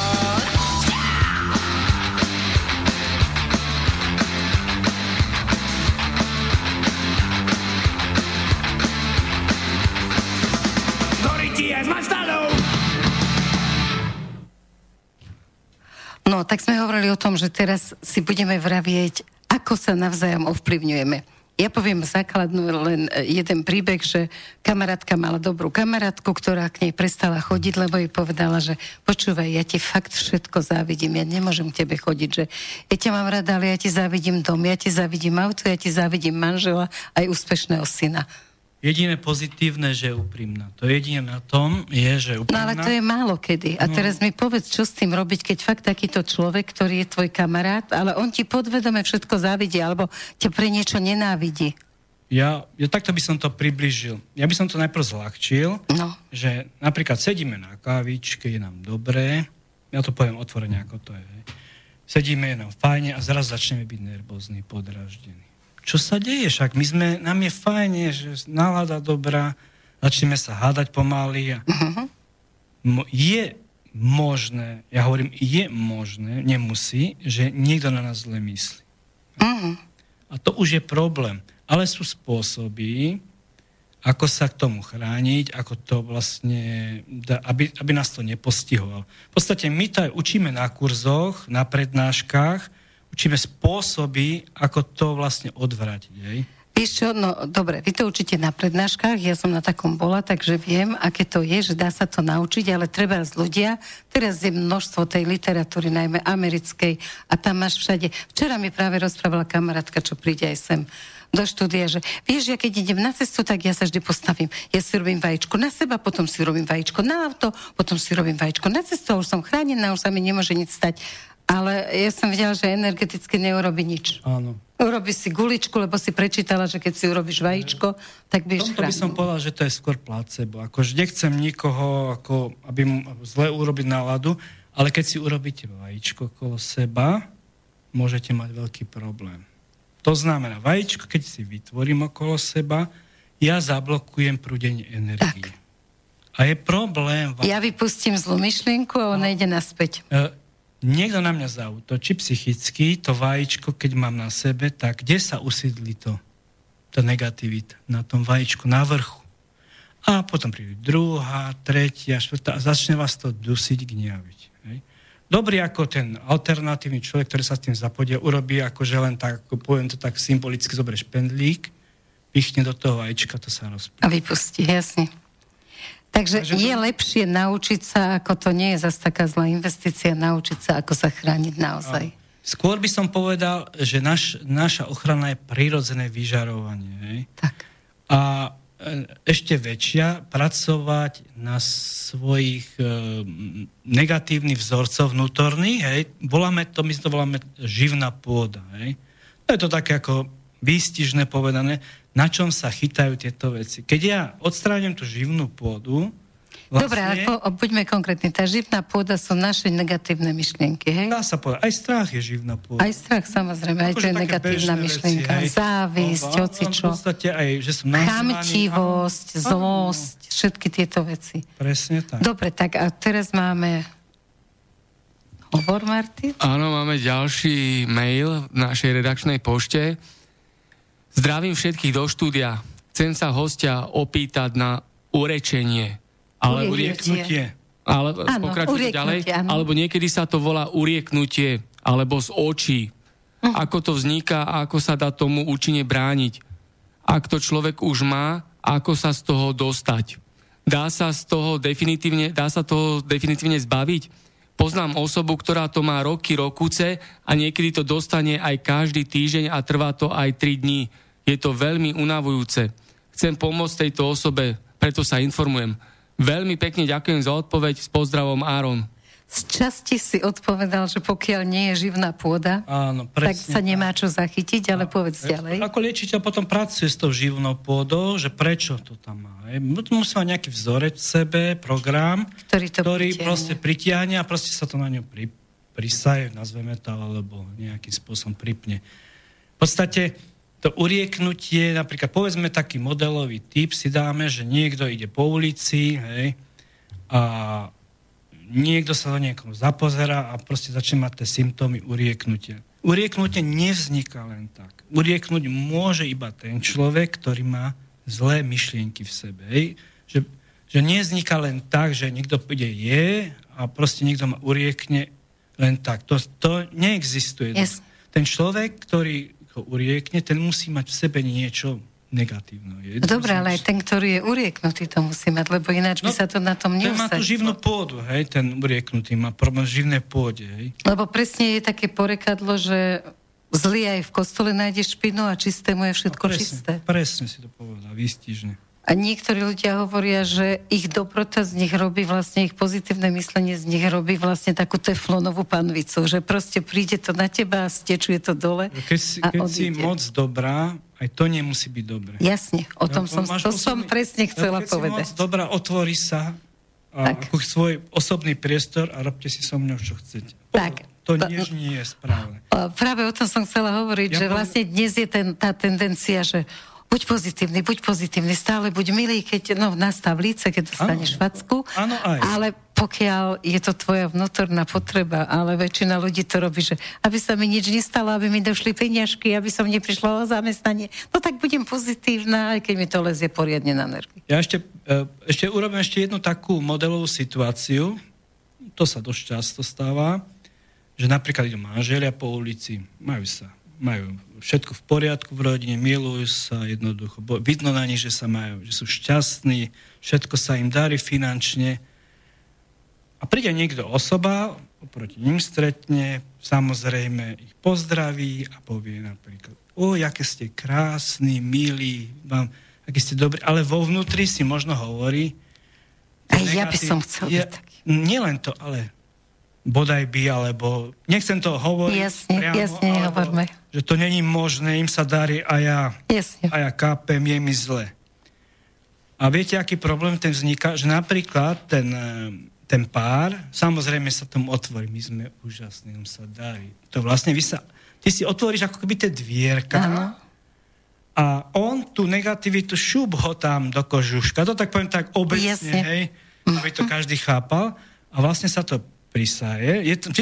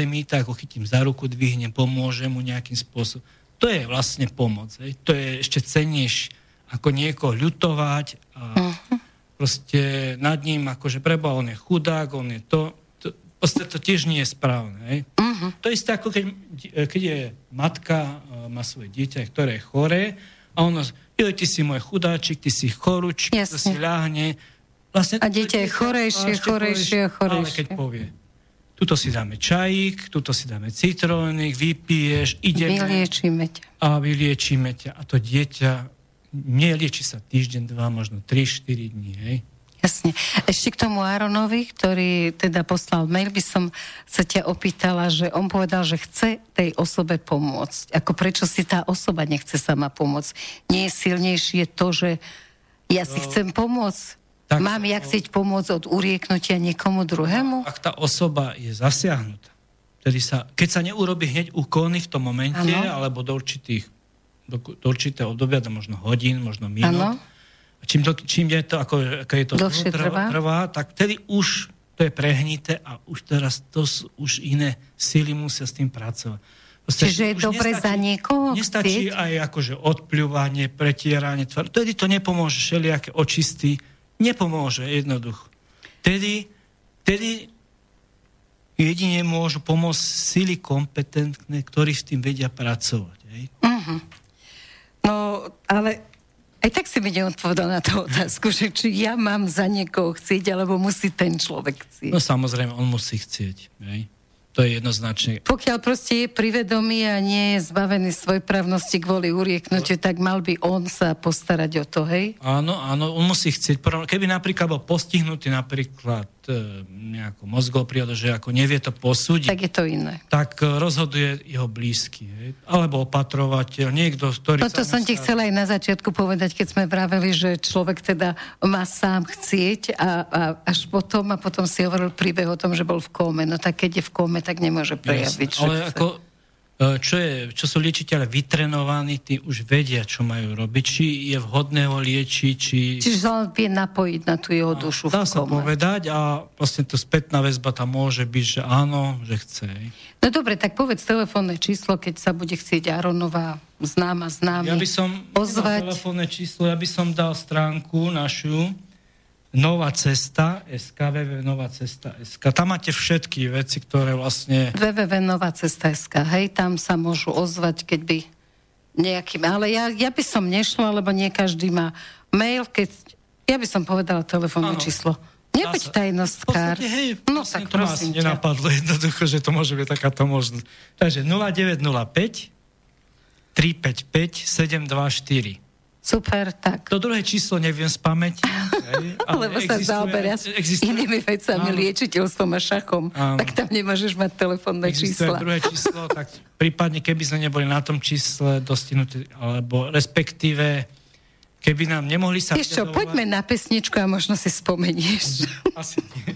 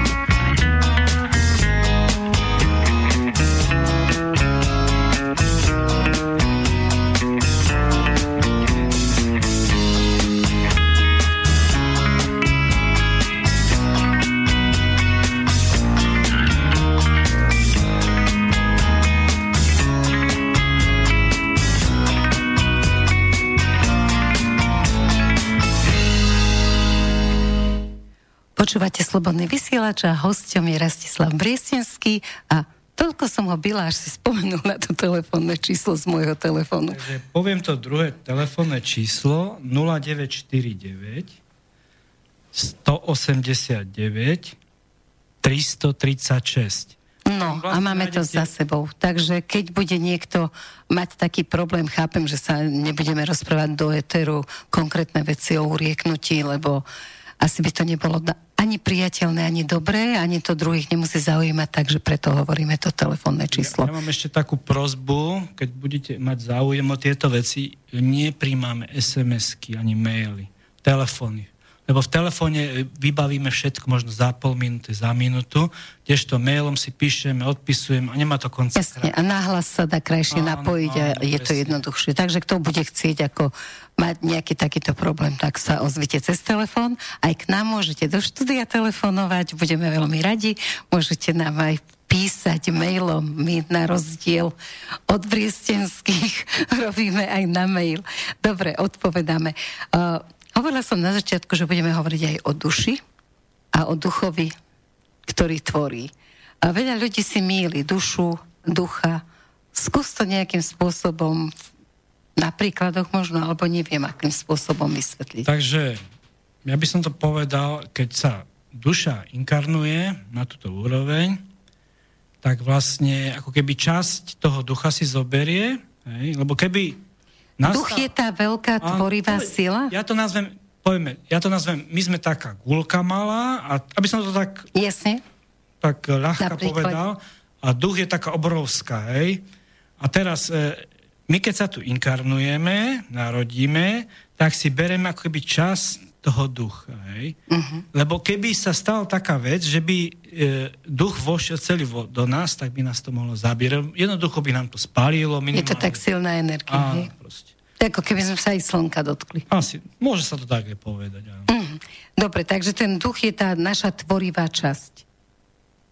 Áno, v podstate tam je všetko, všetky informácie môžeme čerpať z toho a duša má tiež svoje aká je úloha tej duše? Prosím? Aká je úloha duše? Úloha duša je vlastne to, aby sa tu niečo naučila. Jednoducho, aby tu zažila. Často počujem, že ja trpím, hej, proste mám bolesti, stane sa mi to, proste, to je hrozný život. Áno, beriem, ale vlastne tá duša sa na to učí. Jednoducho. Získava svoje informácie. Ja by som to nazval, že každá duša, ja to poviem teraz tak jemne, poznáte, čo je akaše, záznamy, ale aj duša má svoju akaše, tú mini akaše. Hej? A vlastne to, čo prežíva tá duša, to sa vlastne všetko načítava tej akaše, záznam. Čiže tá duša, keď sa reinkarnujeme, už sa ťa nevedem pýtať, či veríš na reinkarnáciu, lebo je to jasné, ale tá duša sa neustále rovnaká, ja neviem, stále je tá istá duša? Je stále tá istá duša, ale v podstate tá duša získala viac a vedomosti a tým ako keby sa obrusuje. Proste, keď niečo zažijem, ktoré mám zažiť v tomto živote, tak už to nemusím riešiť. To je veľmi dôležité. Ale niekedy to môže spôsobovať aj problémy. Treba som zažila v minulosti, že ma sklamali v každom živote chlapi a zrazu, neviem prečo, chcem byť slobodná, nechcem so žiadnym chlapom nič mať. Môže aj toto byť? Samozrejme, v podstate ty to potrebuješ prežiť jednoducho. Keď to prežiješ a hlavne dôležité to pochopiť. Keď to pochopíš, zrazu ako keby tie úvodzovka problémy sa vzdialia a nepotrebujeme. Už riešim iné veci. Lebo ja napríklad neviem pochopiť, že niekto nechce mať deti. Lebo ja áno. A teraz z tohoto pohľadu sa mi to už zdá jasné, že zrejme majú nejaký dôvod na to, keď sem prídu, že nechcú mať deti. Nemusí to byť len ten egoizmus. Alebo je to ten súčasný egoizmus, že veľa mladých ľudí sa už rozhodlo, že nebudú mať deti? Ja by som nikoho neodsudoval, či má deti, alebo nie. Ja mám toho názoru, že ja to tak poviem, zhruba 80%, keď vstupujeme do tohoto života, tak 80% nám je daných a zhruba, povedzme 20-30% môžeme meniť, hej. Proste my, ako keď vstupujeme do tejto úrovne, tak už sme ako keby, myslím, že aj ty to vieš, že volá sa to ako zmluva s Bohom a že tento život prežijem týmto spôsobom, aby som sa naučil tieto veci, respektíve aby som pochopil alebo aj tú karmu, ktorú som si vytvoril, aby som mu zrušil jednoducho, alebo vymazal.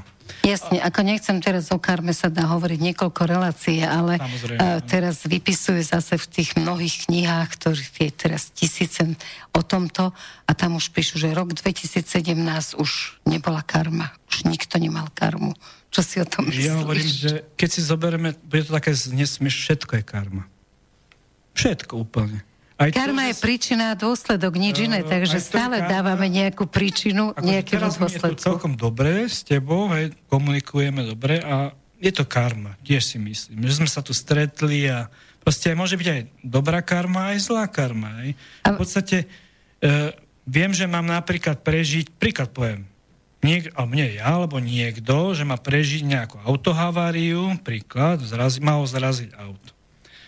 Ale keď pochopím seba proste a začnem uvažovať, viem, čo sa mi má stať, je to ťažko, alebo proste začnem konať niektoré veci pozitívne, tak ja ju môžem spáliť. To znamená, môžem úplne vynulovať, nemusím ma zraziť to auto, Ale to neznamená, že nemám karmu.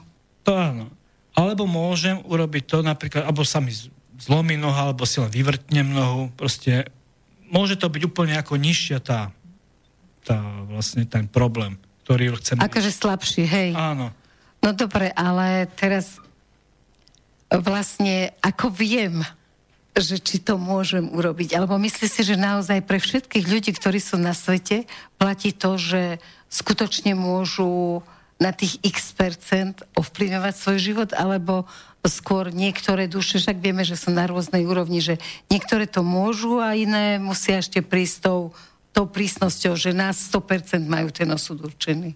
Ako to vidíš? No určite tí, čo sú, akože povedzme, jemne povedané, trošku majú zhora ten pohľad iný ako tí druhí, tí zo spodu musia k tomu aj tak skôr či neskôr dospieť, to je jednoznačne. Pozor, ale tí, čo sa dívajú ako keby zhora, tí musia byť veľmi opatrní, lebo v podstate všetko, vlastne, čo urobím negatívne, sa môže okamžite mu vrátiť. Tedy to býva, lebo v podstate ja o tých veciach viem, som zrozumený, chápem ich, a tedy to ešte môže byť horšie. Jasné, ako keď je prváčik, ktorý nechápe, no tak ten nedostane takú facku. Tomu sa povie, že pozor. Ono sa hovorí zub za zub, hej. V podstate, keď som ublížil niekomu, bude aj mne. To isté napríklad, ide niekto po ulici a príde nejaký psychopát a práve jeho si vyberie proste a treba mu ublíži, alebo...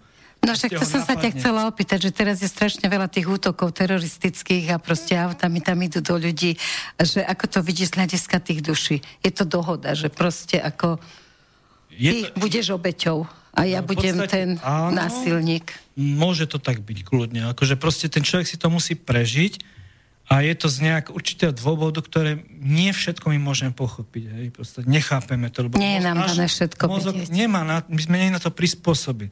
Ale sú ľudia, ktorí sa vedia spätne vrátiť do minulého života, respektíve zhora im ukážu, kde majú problém a môže sa predchádzať týmto problémom. Proste to je veľmi dôležité. Čiže niekedy aj návšteva jasnovidca ti môže pomôcť, že on ti vlastne niečo povie a potom sa to nesplní? Áno, môže, áno, jasné.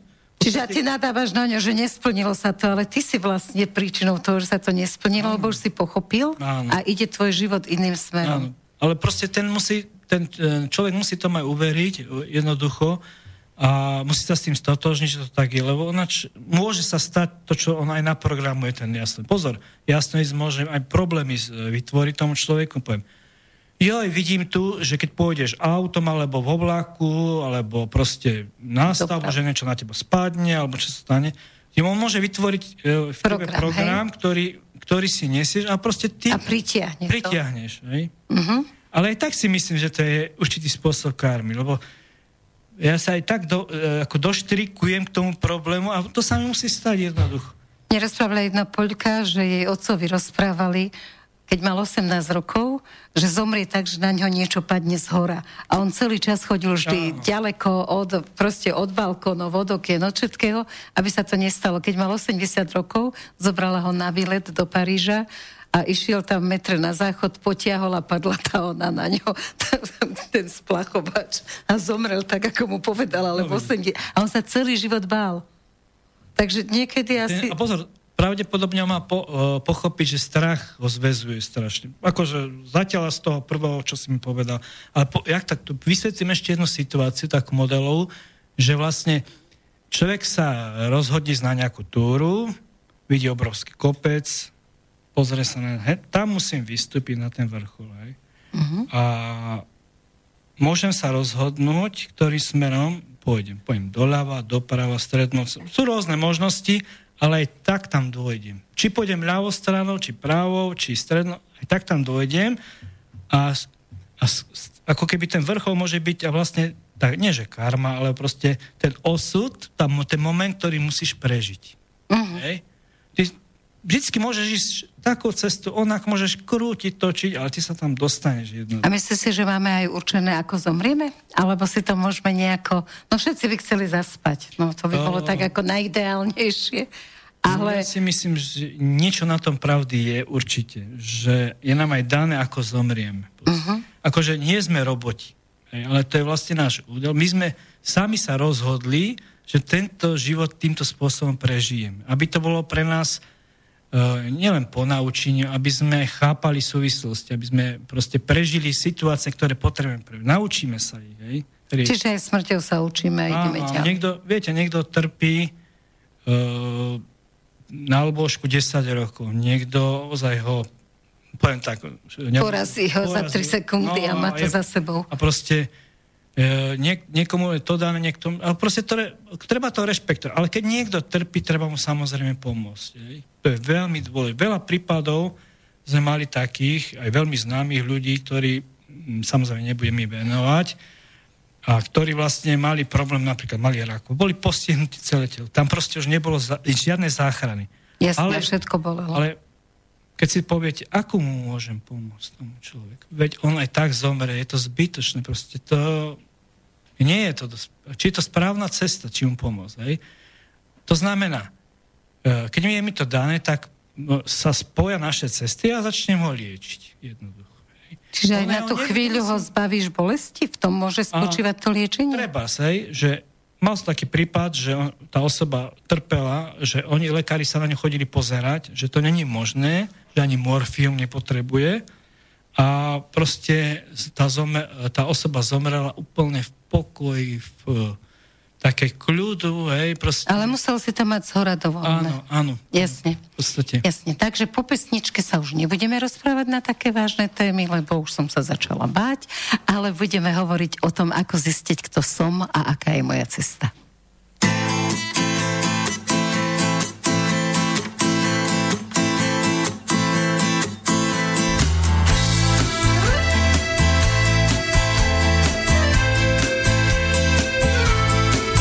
Úsmevy falošné, s blatom sa mieša sneh. Všetko sa zmenilo, možno len omylom. Vzťahy sa rozplynú ako sneh. Výkony herecké, v modlitbách pri sviečke. Anjel sa nevrátil, pod tvrdom pristáti. Sveté sa premieňa na svetské. Nič nie je isté. Nič nie je isté. Myšlienky nekalé tancujú na bále. Topánky zosnulých, živí si obuli, z rýchleho tanka je pomalé. Chodníky trnisté, ľahli si pod lístie. A dobrý úmysel, kam mal prísť, neprišiel. Zdá sa, že všetko je neisté. Nič nie je isté.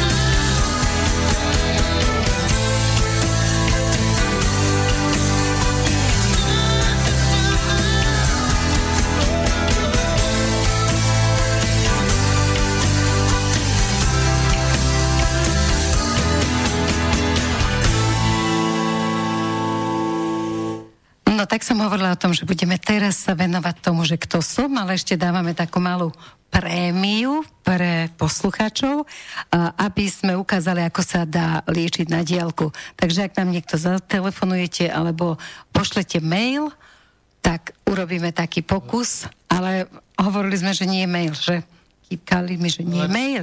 Musí to byť telefón. A takže, ak sa niekto rozhodnete a zatelefonujete do štúdia, tak dostanete liečenie na diaľku, aby sme ukázali, že aj to sa dá a vy nám budete vedieť povedať, čo cítite alebo necítite.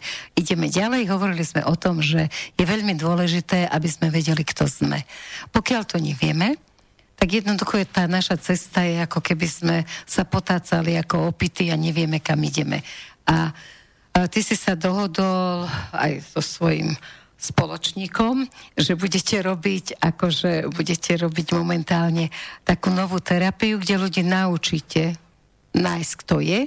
Ano. A vlastne ako keby ste im otvorili bránu na to posolstvo, ktorým oni prišli na tento svet. A cez to sa môžu aj ozdraviť, ale aj začať žiť plnohodnotnejšie.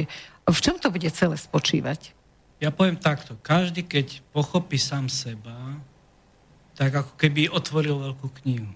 Že môže s nej potom listovať, chápať sám seba. To sú také veľmi dôležité veci v živote. Môžem povedať, dokonca som mal aj teraz taký prípadík a ten človek bol jasné, že bol frustrovaný, že proste bolo stres, všetko. Že na to netreba mať ani nejaké stačí také to oko, pozrieť, ale že má ten problém. Ale v podstate ten liečiteľ, ako keby, musím otvoriť tú knihu, to poznanie. V podstate začal som s ním terapiu, začalo sa s ním pracovať, niektoré veci som mu vysvetlil, kde má problémy, čo sa liečí a tak ďalej. A ešte prišla taká informácia, že ho vidím na poli, kde vlastne ako z motiku má v ruke a že ide prekopať celé pole. Samozrejme som vedel, čo sa jedná, že aj mi zhora napovedali, že čo to je a začal som mu rozprávať v tej jeho knihe, že vlastne, povedzme, že to je ako keby to akaše jeho. Že vlastne on trpí tým, že všetko by sám zrobil, najradšej by sám skopal to, a všetko necháva na seba.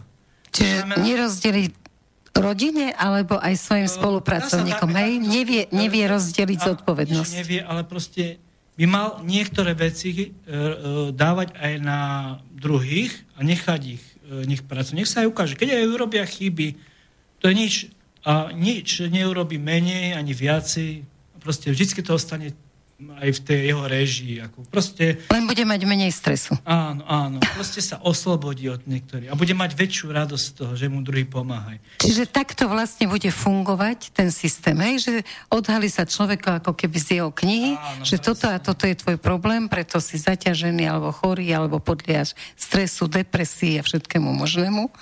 A vlastne cez to, že to človek pochopí, tak sa začne ináč správať. Čiže nikomu nebudeš hovoriť, že začne sa správať takto a takto. Nie, on musí pochopiť a vlastne on začne sám listovať tej knihe. Aha, ja som taký, to veď vlastne som taký. Že toto robím zle, musím čosi s tým urobiť. A už listuje, čo by som mohol robiť. A už proste ako keby je v tej knihe a vie sa ako keby ponoriť do toho problému a už vie ho riešiť. Toto je ešte možno lepšie ako hoci čo iné, lebo napríklad, keď začne chápať, tie bloky, čo má v sebe, sa začnú rozpúšťať. Aj tá terapia je vtedy úžasná. Často tí ľudia hovoria po terapii, že viete, ale ja sa cítim, ako keby som mal krídla. Ako keby som sa znášal, že to je niečo úžasné. A je pravda podľa teba, že keď sa ty zmeníš, takže to tvoje celé okolie sa zmení, že treba, ja neviem, príde tam niekto, pochopí, kto je, vráti sa a už je manželstvo pred rozvodom, a zrazu zistia, že jak je nám dobre spolu. Strašne, to je veľká pravda, že proste my sa navzájom ovplyvňujeme. Napríklad, poviem taký príklad, že dieťa ochorie, čo sa stalo, má problém so srdiečkom. Čo sa stane? Všetci trpia, majú z toho problémy, celá rodina sa rúti, rozmýšľa nad tým, nejde im práca tým pádom, proste ich to všetko depresie vznikajú. A teraz sa povedzme takú vec, že to dieťa sa vyzdraví. Napríklad operáciu lekári, alebo nejakým spôsobom iným sa dá do poriadku. zrazu tá rodina ako keby všetko spadne, to závaží, všetci začnú byť šťastní, lepšie všetko začne fungovať. Takže proste... Môže sa stať, že to dieťa tú srdcovú chorobu má preto, aby tí dvaja pochopili niečo? Samozrejme. Určite tam nejaká tá spojitosť je, že proste je to naša škola pochopenia, že keď niekto má problém, treba sa mu venovať, aj na úkor, že zanedbáme niektoré veci v živote. Peniaze, prácu. A niektorí ľudia, ktorí napríklad tomu sa obetovali, majú nejaké postihnuté dieťa, dokonca niektorí nájdu aj v tom šťastie. Proste cítia to, že to je ich povinnosť a také. Ja viem, že ty povieš... Nie, ja to vidím tiež tak, že ja poznám veľa ľudí, ktorí v tom našli šťastie, ale teraz, ako to hovoríš, mi napadlo, že iná priateľka mala postihnuté dieťa, ktorému povedali, že bude žiť maximálne 3 roky a žilo 18, ale úplne ako na úrovni 6-mesačného bolo a ten manžel od nej odišiel. On povedal, že proste nie je schopný byť v jednej domácnosti s postihnutým dieťaťom. Dieťa zomrelo, teda ako 18-ročné, a ona mu odpustila a žije s ním. Pre mňa nepochopiteľná situácia a pre ňu absolútne krásna, pochopiteľná. Ja som pochopila, že proste úprimne povedal, že niečo nedokáže. Pozri sa, keď v podstate tí ľudia sa majú vrátiť sebe, oni sa vrátia jednoducho. Lebo prežijú tie situácie, prežijú tie ťažkosti a niekedy ich to tak zomkne, že ešte sú šťastnejšie. Proste. Čiže normálne to odpustenie vždy prináša nejakú úľavu. Určite. Dobre, dáme si pesničku, ešte raz opakujem, ak niekto má nejakú chorobu a chcel by byť liečený na diaľku, chcel by skúsiť, aké to je, či je to vôbec, či to cíti, alebo sa niečo deje, tak zatelefonujte do štúdia, Martin vám povie číslo. 0950 724 963.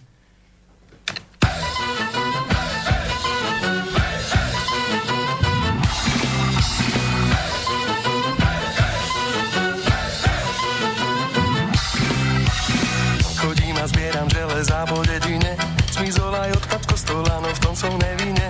S naloženú káričku tu brázim ulice, niekedy ma zdravia, iní berú palice. Hej!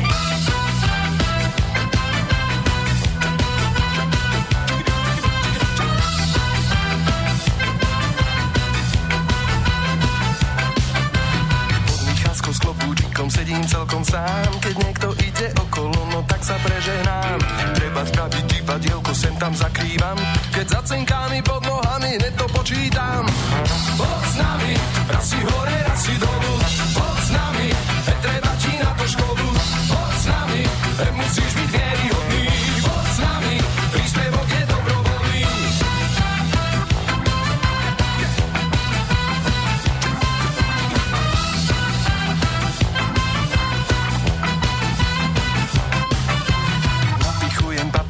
Na paličku len do roboty, takto chodím každý druhý deň. Niekedy ma táto činnosť prudko nebaví, jedno pivko v tieni pod stromom to napraví.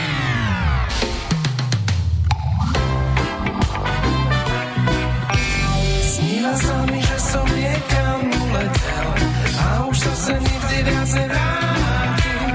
Niekde v ďalke počujem ten známy hlas. Okamžite začni makať, za čo ťa platím. Poď s nami, raz si hore, raz si dolu. Poď s nami, treba ti na to školu. Poď s nami, musíš byť vieryhodný. Poď s nami, príspevok je dobrovoľný. Poď s nami, raz si hore, raz si dolu. Poď s nami, treba ti na to školu. Poď s nami, musíš byť vieryhodný. Poď s nami, príspevok je dobrovoľný.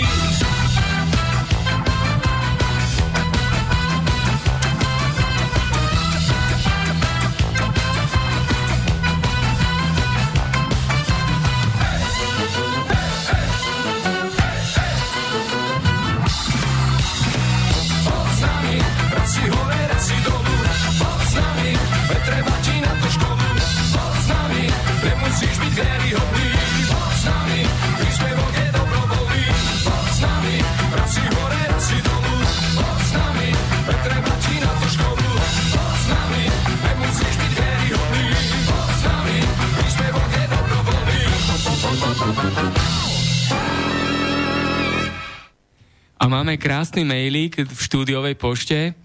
Dobrý večer prajem. Ďakujem veľmi pekne pánovi Briestenskému za obrovskú pomoc celej mojej rodine. Jemu vďačíme za veľmi veľa, čo pre nás urobil. Je to človek na správnom mieste. Prajem vám veľa šťastia a síl do ďalšieho života. Prajem Magda. Toto poteší, nie? Samozrejme. A sú často ľudia vďační, alebo skôr teda tí, ktorí, ako sme hovorili, nie každý sa dá vyliečiť a tí potom teda posielajú kýble špiny? Viete, takto, vieš čo, ani by som nepovedal, že posielajú kýble špiny, to nie, ale tá vďaka určite je. Ale stáva sa nám tak toľko prípadov, že napríklad sa pomôže človeku, ale není spätná väzba.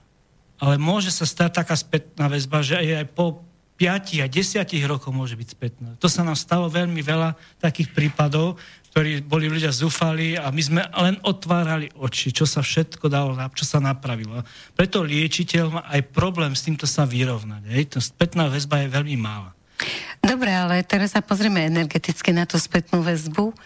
Asi by mala byť prirodzenou vlastnosťou ľudí, že keď ty si mi pomohol, lebo ľudia to uzavrú tým, že tu si dostal svoj peniaz, čo ja už budem ti ďalej hovoriť, že ako mi je. Ale myslíš si, že stačí energetické vyrovnanie tým, že to zaplatím?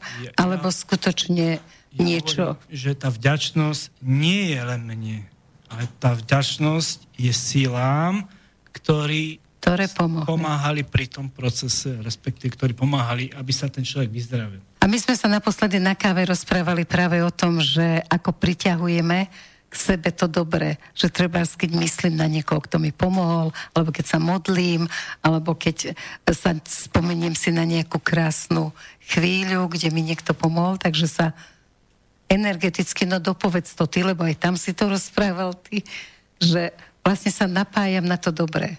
Ako keby som z toho čerpal znova. Čiže to isté by asi mohlo byť pri tej vďačnosti liečiteľovi. Spätná väzba musí byť. Jednoducho ten liečiteľ to potrebuje. Aj povedzme aj o tých peniazoch, keď už k tomu ideme. V podstate stane sa, že aj ja robím zadarmo. Hej. V podstate urobím. Napríklad som mal teraz taký prípad.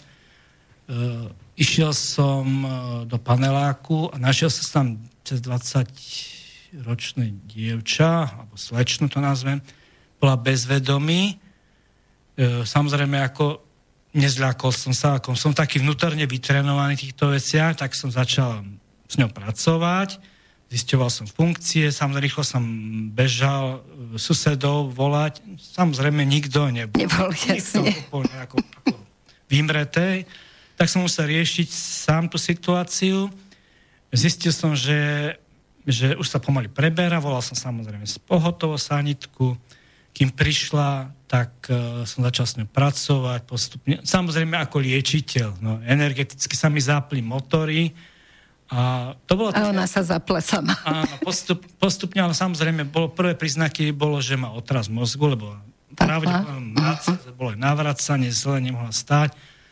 A prišla sanitka, zobrali ju. Oni samozrejme tiež veľa pomohli, ale ja som si mi povedali, teraz túto osobu musíš jej pomôcť. Tak som si doma ľahol a pracoval som. Videl som, ako sa jej mohlo všetko. Viete, čo sa stalo? Na druhý deň som išiel kolo toho doma, chodu, koho som stretol ju. A hovorím, vy ste už tu? Mne sa tak poľavilo, že som išiel ten deň domov. Super. Hej. V podstate tá vďačnosť tam je. Niekedy stačí aj vďačnosť, hej, ale to je to vyrovnanie niekedy. Ale niekedy musí ten človek zaplatiť. Lebo keď on nezaplatí, ja vám to poviem vlastnej skúsenosti pred x rokmi, ešte tých slovenských časov, hej, teda korunách, ja som začal liečiť tých ľudí a to boli také šľupky doslova, tí ľudia sa uzdravovali, dávali do poriadku, ale ja som taký zvláštny pocit mal vždycky, taký... Vtedy si to robil zadarmo, hej? Zadarmo, hej. Uh-huh. Proste, pre mňa to bolo akože... A potom mi niekto povedal, vieš čo, musí zobrať niečo. A mne sa to zdalo ako také... Ako výmenu energii. Áno, mi to... Raz som zobral, to si pamätám, 100 SK. Ale proste ten môj pocit, ako keby ste ma rozrezali na poli, Hej, akože proste, Ježišmária, toto, a keď som to zobral, nakoniec niečo ťažko, ale som zobral tých 100 korún slovenských. Viete, čo sa stalo? Normálne prišlo uvoľne, ako keby obrovské závažie so mňa spadlo a bol som ako keby taký slobodný. Vyrovnalo sa to, to je to, čo hovoríš, že potrebuješ byť v tej rovnováhe. Áno, presne. A keď toto človek porušuje, som zistil, tak stráca svoj životnú sílu. Môže sa to odrážať v rodine, môže sa to odrážať v iných veciach. Hej? Jasne, ale to neznamená, že nemôžeš urobiť zadarmo. Áno, samozrejme, stalo sa mi veľa prípadov, že žena nemohla, niečo nemala financie, tak som mi nejakým iným spôsobom pomohol. Hej? Ale vždy tam musí byť nejaká vyrovnanie, lebo keď ten človek nedá to vyrovnanie, on si to aj neváži. To je na to sranda. Ten človek, čo máme zistené, napríklad pomohol, poviem, mali sme taký prípad, bol som v nemocnici navštíviť z rodiny jednu osobu a na lôžku ležala jedna pani, ktorá 40 rokov pracovala v zdravotníctve, mala pokrivené nohy a tá pani vlastne ma prosila, že ja liečím, že či by som jej nemohol pomôcť. Tak som sa na ňu tak pozrel. Ako tak automaticky som si sadol, ostatní debatovali s našou, čo mali vedľa na posteli. A ja som asi tak zhruba, si to pamätám, 20 minút s ňou pracoval. Ak som pracoval, zistil som, že má, ja to poviem tak odbornejšie teraz, harickú úroveň, poškodenú, to znamená vychýlenú. Ako som to dokončil, tak pekne sa ten stĺp spojil, všetko sa skončilo, prišiel som vedľa, začal som debatovať a tá pani zrazu začala plakať, srdce revúce. Preboha, akože mi sa, čo je preboha, čo sa deje? Ja už môžem chodiť. Bez barely, odhodila fantastické. Barely. V podstate, a takto to sa pomaly nabaľovalo, ale tá osoba si to nikdy nevážila. Dokonca nechcem hovoriť presne, aký ten príbeh ďalej bol, ale proste, keď chceli sme niečo od nej, ona to poprela. Že ste jej nikdy nepomohli, hej? Tí ľudia, ktorí si zaplatili, alebo bola výmena energie, tí si to vážili ďaleko viac. To je akože proste je to také... Zrejme ten kolobeh energii má. Tam musí byť nejaké, lebo proste aj ten liečiteľ potom trpí. Hej. Nemusí, keď aj zoberie nejaké peniaze, môže ich dať na charitu, keď nechce, hej, má dosť peniazy. Môže ich ináč, ale im by mal prijať jednoducho. Alebo nejakú symbolickú sumu. Alebo proste, keď je to napríklad rodina, tak nebudem brať peniaze, zoberiem napríklad čokoládu. Klobásku. Alebo 2 kačice. Nemusí to byť, a vôbec to nemusí. A nestačilo by, že pôjdem od teba a za SMS-kujem ti, že som ti strašne vďačná, že už môžem chodiť. Stačí, niekedy to tak nabere tú sílu toho liečiteľa, že proste ešte a idem ďalej a pokračujem, ma to baví, naplňa. To je úžasné, keď človek môže pomôcť tomu bezradnému človeku, hej. Jasne. To je niečo nádherné. Už ti žiaria oči, škoda, že teraz nie sme v televízii, ale... Vidno to na mne, že? Áno, vidno to na tebe, celý si sa rozžiaril.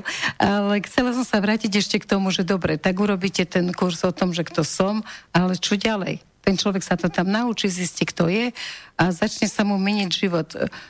Vy ho chcete sledovať, alebo tam mu viete dať nejaký niečo, čo bude mať ako kompas, že zasa sa vychylujem na zlú stranu, alebo... My ho nemôžeme viesť za ručičku, to sa nedá jednoducho. To v podstate, povedzme, že by tam bolo 10 ľudí, to sa nedá jednoducho. Čiže on musí tam... Musí to ako keby pochopiť, stráviť a proste zamyslieť sa nad tým a určitým spôsobom aj zmeniť ten život. Hej? Čiže beriem to tak, že ako keby to bolo, že dojde pubertiak, vy mu teda ukážete, aký je dospelý život a nakopnete ho a ideš do dospelosti. Puberta sa skončila, choď. Ja ti poviem také tajomstvo, nechcel som to povedať. Tajomstvo, ja mám rada. Že my máme aj odozvu v tom, že ľudia, ktorí ku nám prišli, že sa im strašne pomenili životy. A začalo sa im viacej dariť.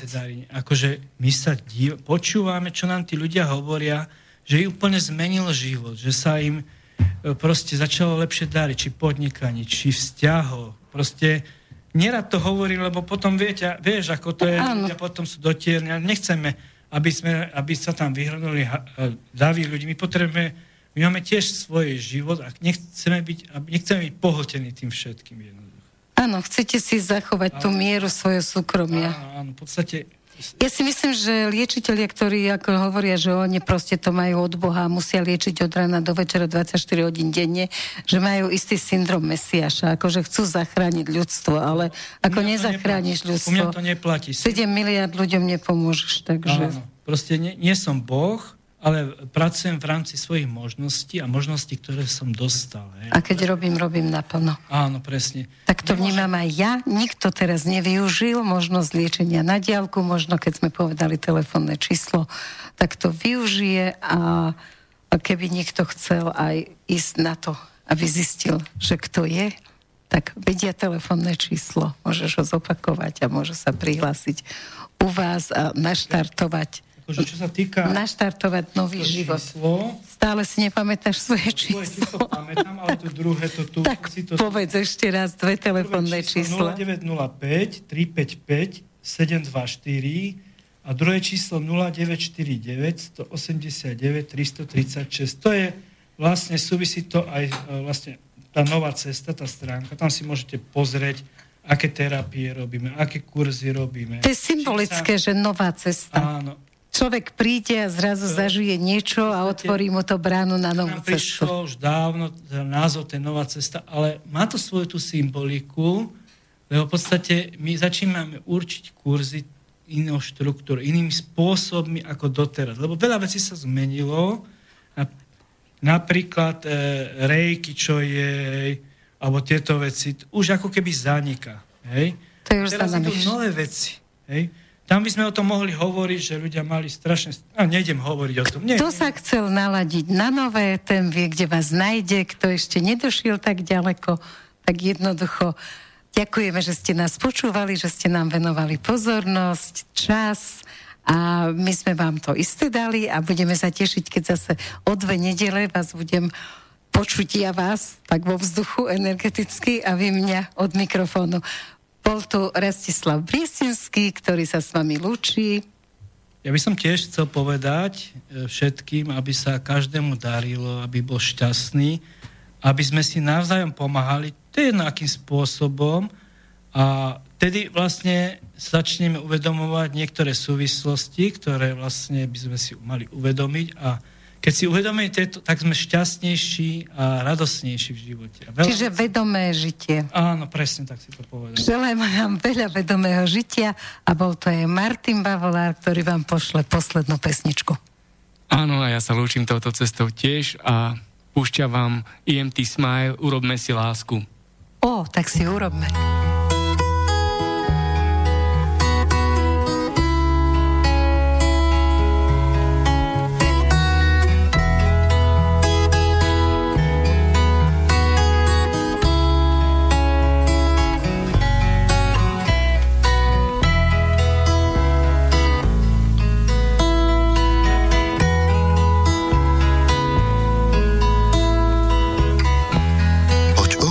Si lásku, ja už nechcem pláč, skladám z tváre masku, nech vieš, čo som zač. Objímam ťa celú, všetky krásne miesta, už blížime sa k cieľu, sme z jedného cesta. Urobme si lásku, nech pri srdci nás pýcha. Urobme si lásku do hlasného ticha. Urobme si lásku, spolu dýchať, urobme si lásku do slastného ticha.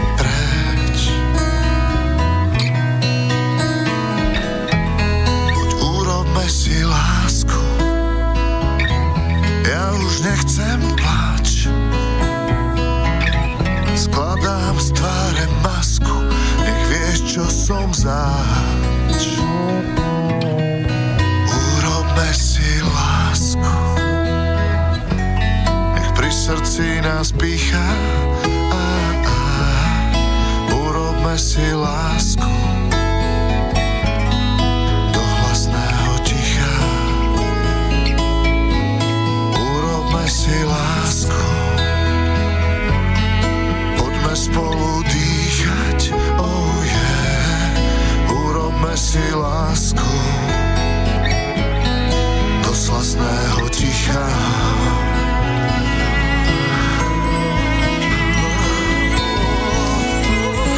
Urobme si lásku, nech pri srdci nás pícha.